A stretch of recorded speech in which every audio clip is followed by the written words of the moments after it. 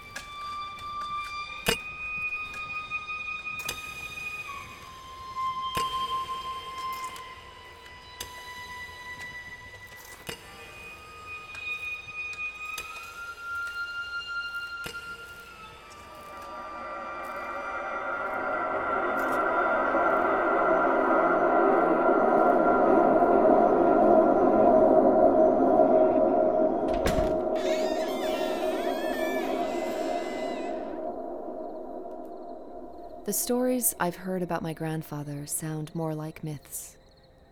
My aunt, his daughter, told me that he had an herbal medicine store in Marv Dasht, and that the local people believed very much in the efficacy of his remedies and treatments. Some would even say that he had healing powers.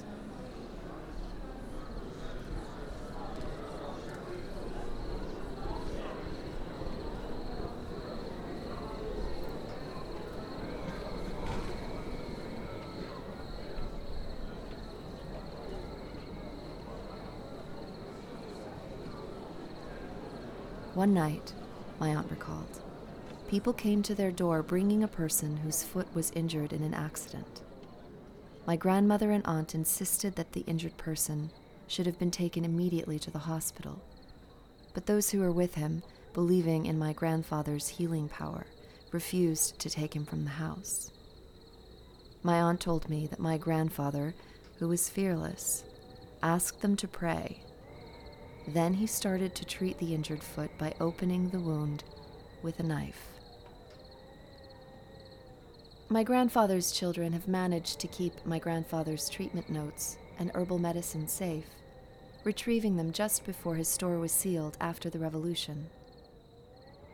A few years ago, when I had a minor fracture in my finger, my dad made a confection of some of those herbal remedies and gave it to me to apply on my finger, believing that it would help the bone to recover faster.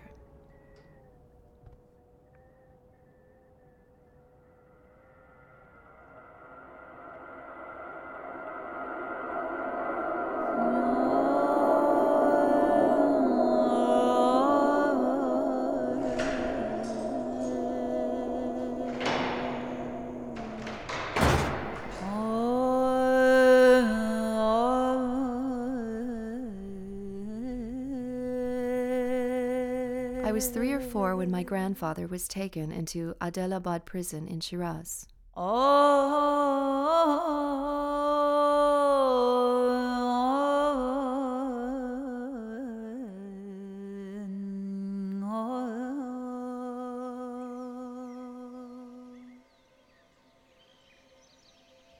My mom has told me, a couple of days before your grandfather received the order to appear in the Islamic court, we were all at his house, chatting together and watering the flowers in the backyard.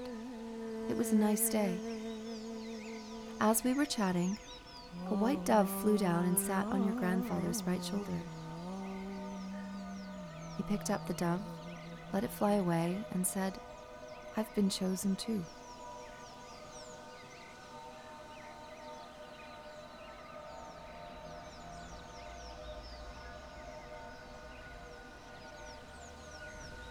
My father does not say much about my grandfather, but he tells one story over and over.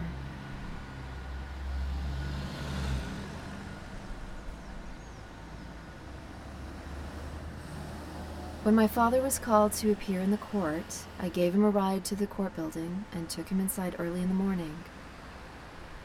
But on the next day, when I went there to follow up his case, I was told nobody with such a name was brought here, ever.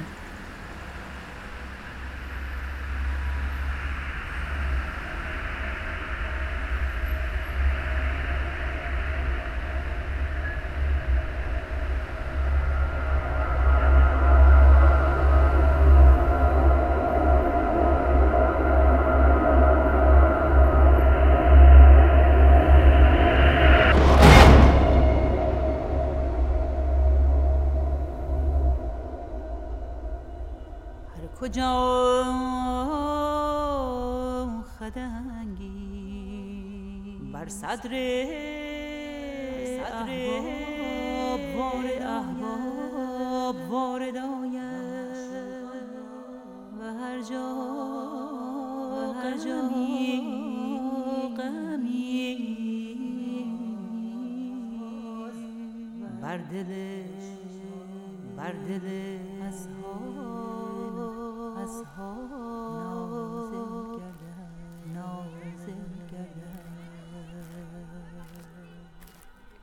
Most memories I have of my grandfather date back to the days when we went to visit him, and my uncle as well, in the prison.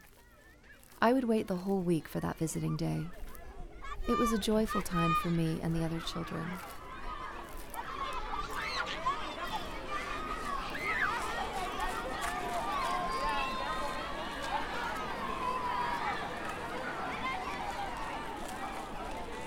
We used to play together in the big field outside the prison until the Baha'i families were called to go inside and visit their imprisoned parents, siblings, or other relatives.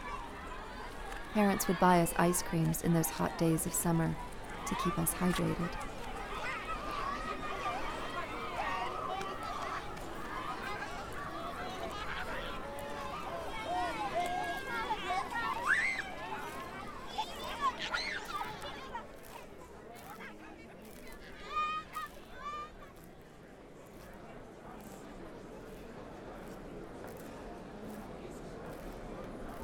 I can recall that the last time we went to see my grandfather in the prison, he was sitting in a wheelchair.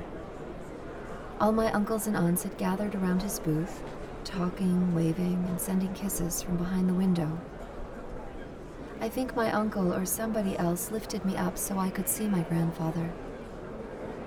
But since he was sitting in a wheelchair, I wasn't able to see him through the crowd. Yet, Because I didn't want my uncle to feel bad, I told him, yeah, I saw him. After that, I begged my mom several times to take me back to the booth so I could see my grandfather one more time. But she said, no, the visiting time is over. We should leave.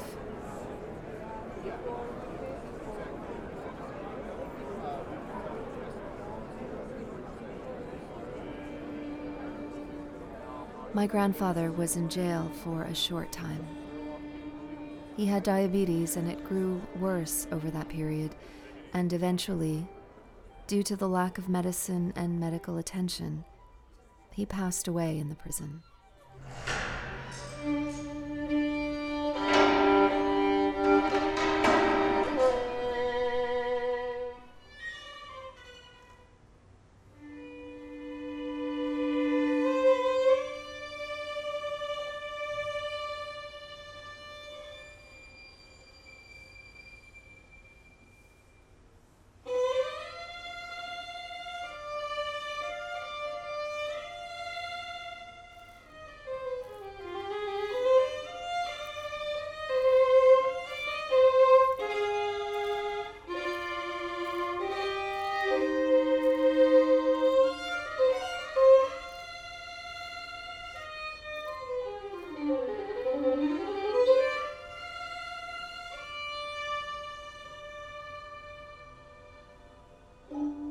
After his death, I thought he was God for a while.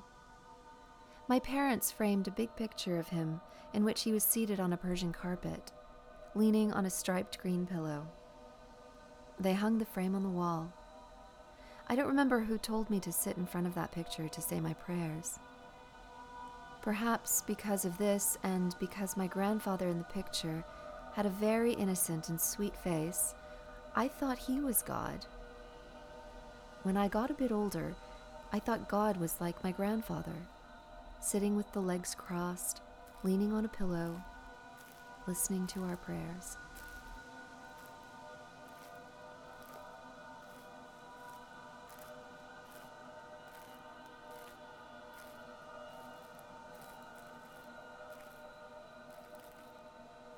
Years later, a friend who was in prison with my grandfather told me that because of his diabetes and the lack of medicine in prison, my grandfather's feet had swollen so much that they were bruised and even bleeding sometimes. This friend and other younger friends used to put him on their backs, carry him up and down the stairs, give him baths, and make jokes and laugh together. A Baha'i physician, who also happened to be imprisoned, had asked that the other Baha'i prisoners collect the meat in their meals and give it to my grandfather, so that he would have the strength to fight his diabetes.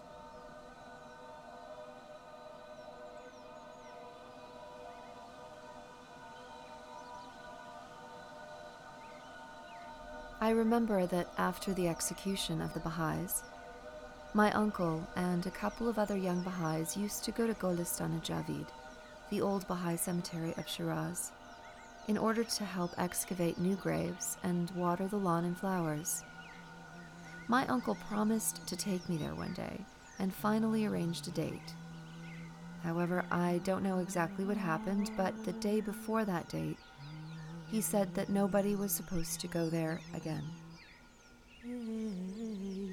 He nevertheless promised to take me there one day.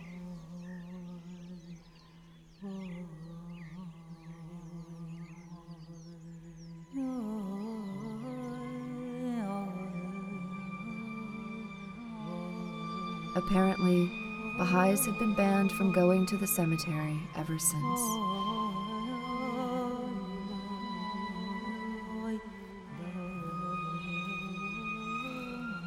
Now that it has been razed to the ground, I don't think that my uncle can ever fulfill his promise.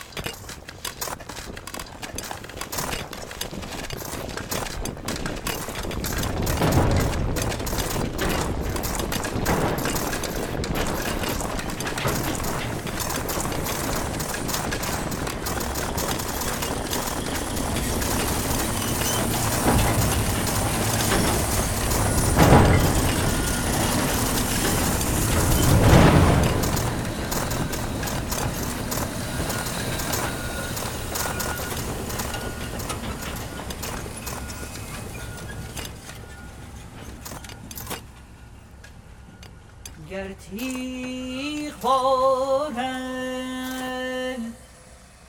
در کوی آن ماه گردن نهادیم الحکم لله.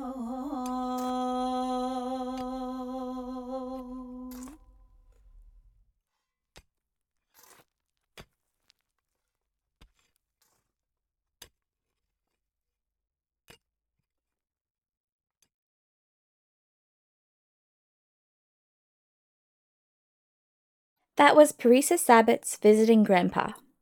This next piece is by Joan Schumann, and it's called Flesh Has Turned Itself to Stone or Dust.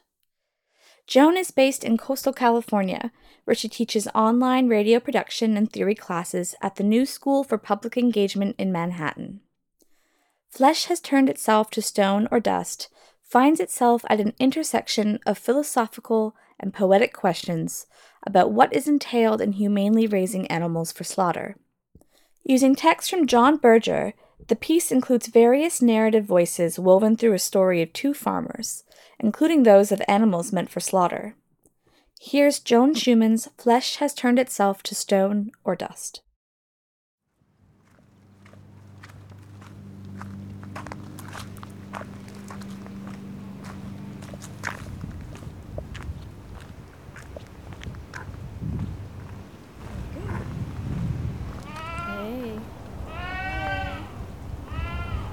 Hey, are you back there? Hey. When the goats have done all their work and they're going into retirement, that they deserve to just chill out and retire here and eat our blackberries down. We have plenty of them. We know we're gonna be here the longest. Yeah, for like sure get named. Goats. We named Arizona and Mocha. Mm-hmm. How long are they going to be with you? I think they live about 20 years. We're gonna keep them. Well, that's sort of a topic that might be an issue later on. She was taken to the slaughterhouse and shot in the head. I don't think I could eat Mocha. And it's sad, and I hate to like visualize it and all that kind of stuff. I don't think I could send them off. They don't have the same dreaded horror of death that a lot of people have. So I don't know what will happen to them. They might live up here, and I might spend my own money feeding them. Are you there? We'll see. Are you back there? I don't see you. Hey, are you back there? Hey, goat. What are you doing? Hey, hey, goat. Hey, goat. Hey. Where are you? Hey. What are you doing? Hey, goat.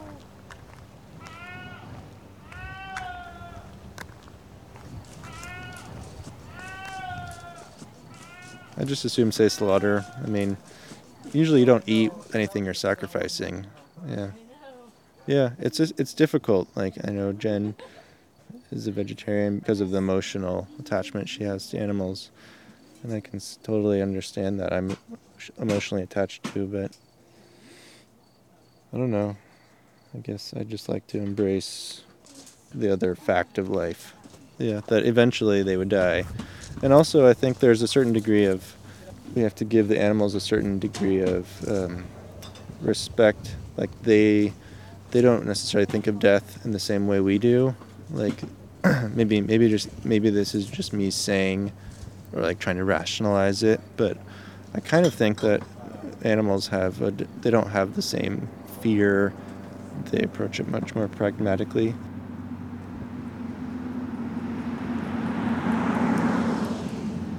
I don't think I could send them off Of like, without feeling just like the worst goat owner in the world. so I mean, if you keep that in mind, it's not as bad. I mean, I don't know.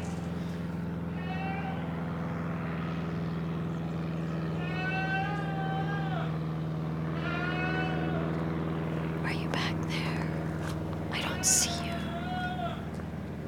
Hey, goat. What are you doing?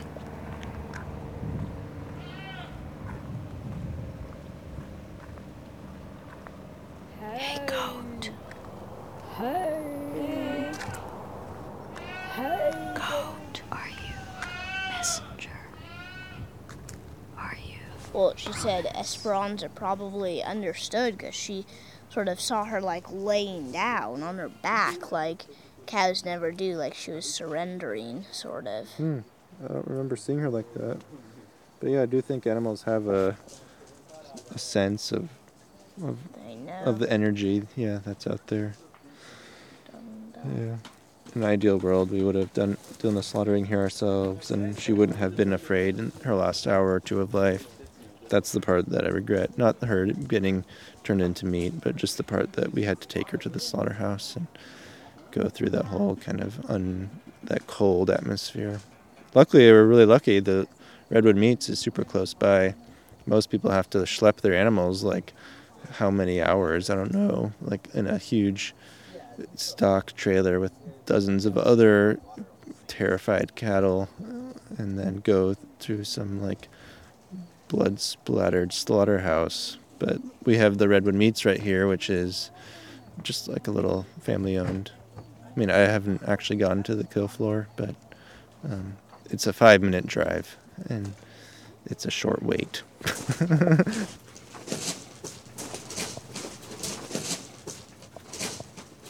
Oh. Are we out of gas? You guys know? There's gas on the stove. On the stove, but not in the hot water. No, it's not. It's still clear. What do you got in there? Something disgusting. It's Yeah, it's a broth. So Albert goes to the slaughterhouse and picks up a bunch of beef bones, and we basically make soup out of it, which adds protein to the pig's grain. So every time I pour it into their grain, I get a beef facial. It's my least favorite part of the day.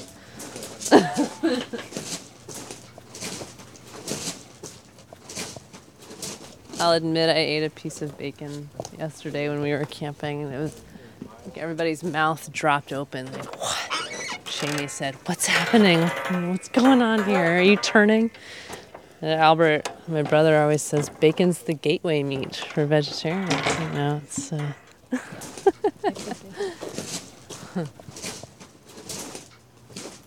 So this is Dolores. She's pregnant. She's got a lot of apples there. Yeah, 4 piglets. That's Boromir over there. He's the dad.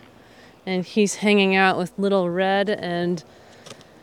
Oh, God, what's her name, Caleb?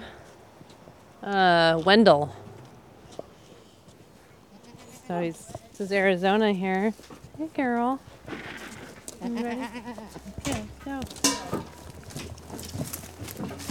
Not yet. He's relaxed. She's got her food. We lock her head in here so that she can't take off before I'm done. And then I always first squirt squirt out. So watch your mic there. How are you? Then it goes in the bucket. There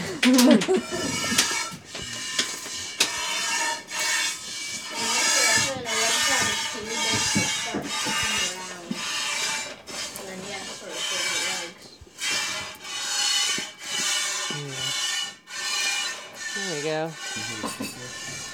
Got a lot of milk. Yeah. I know that it would make sense for me to eat the meat that I'm raising. It makes sense because I'm raising it. I get to make sure that it has a happy life, and sometimes I want it. So, it's not as bad. We've had lots of conversations about there's nothing wrong with what we're doing, that we're giving the animal a good life, and in exchange they're giving us milk or meat or whatever. I don't know. And we're new, so we're still learning. And of course there's like unseen factors that come into play, like love and compassion, things that you can't really just like ignore. I mean, you can try to. I guess it's that when they can't give to you anymore, does that give you the right to end their life? But we just had to kill our heifer that we had had for 2.5 years, Esperanza. We all loved her. She was like a pet. We petted her, and I hugged her and stuff. She was just laying there, sort of like surrendered, and I thought it was really weird. I thought, gosh, is there any way she could like feel some shift, or what could she know? I don't know. It made me sad. But we had to slaughter her. It was an emotional experience. Yeah.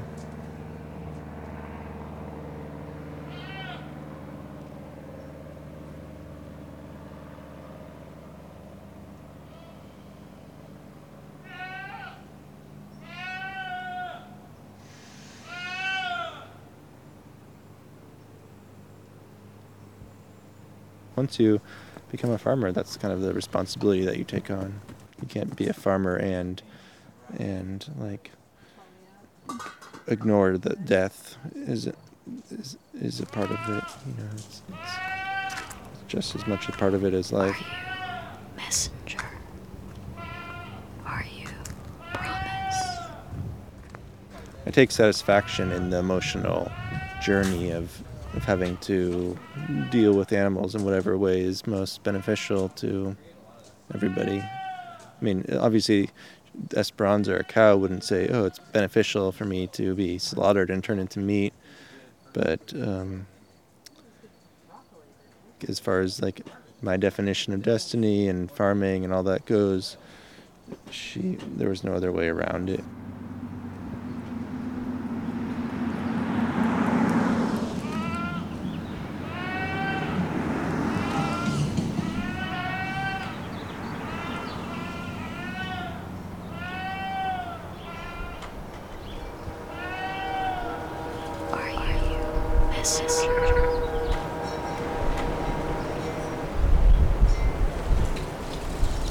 If animals first entered the imagination as messengers or promises, what are you foretelling? Are you promise? You with eyes whose color changes according to the light. You who place hooves on my shoulders, straddle my back, cold nose at my ear, hot breath at my neck.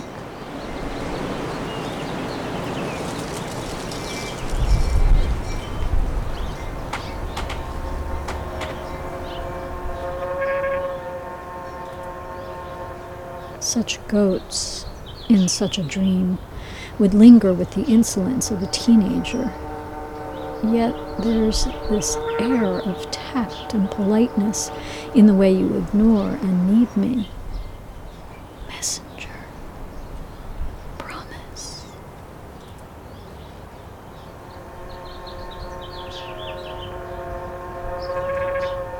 Flesh has turned itself to stone or dust. We awaken. Dawn imparts a silence unlike no other. Promise.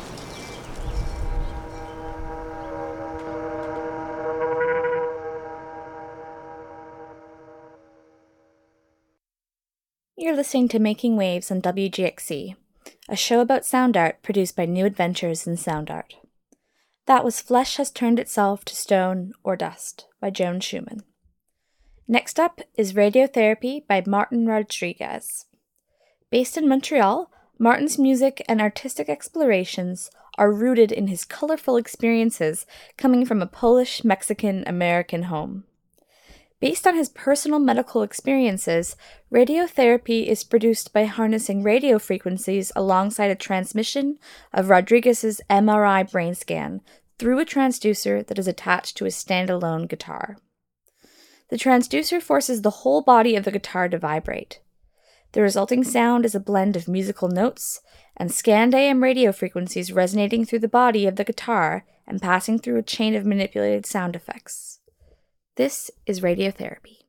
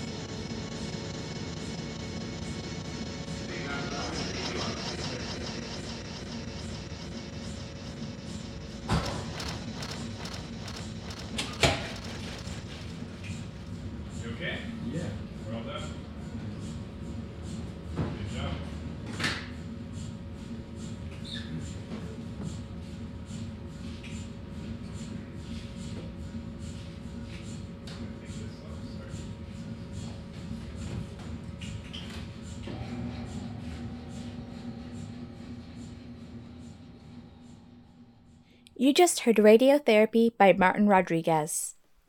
The final piece on today's edition of Making Waves is an excerpt of The City, a work by Debashish Sinha, who is a 2-time Dora Awards winner for his outstanding sound work in theater. So here's an excerpt of The City by Debashish Sinha.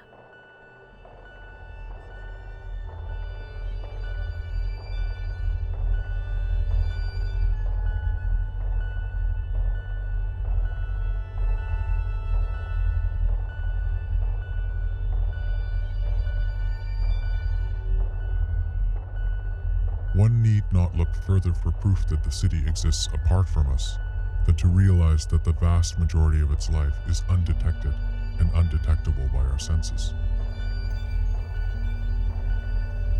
Infra and ultra phenomena abound and permeate the cells of the conglomerate, offsetting them, but unknown to the higher levels of consciousness of its inhabitants.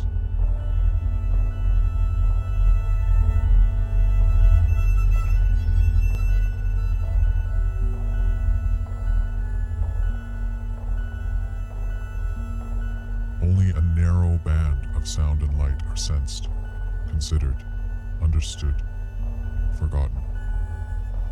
The majority of the life of the city exists outside of this band, hidden from the higher senses. Those that inhabit the city then can be pictured as suspended in a medium they cannot sense or interact with, floating in a miasma of dimly perceived information. Blind, deaf, helpless to counteract the subtle effects of radio waves, of electric fields and particulates, the city's beings are jostled and fight against currents they cannot sense.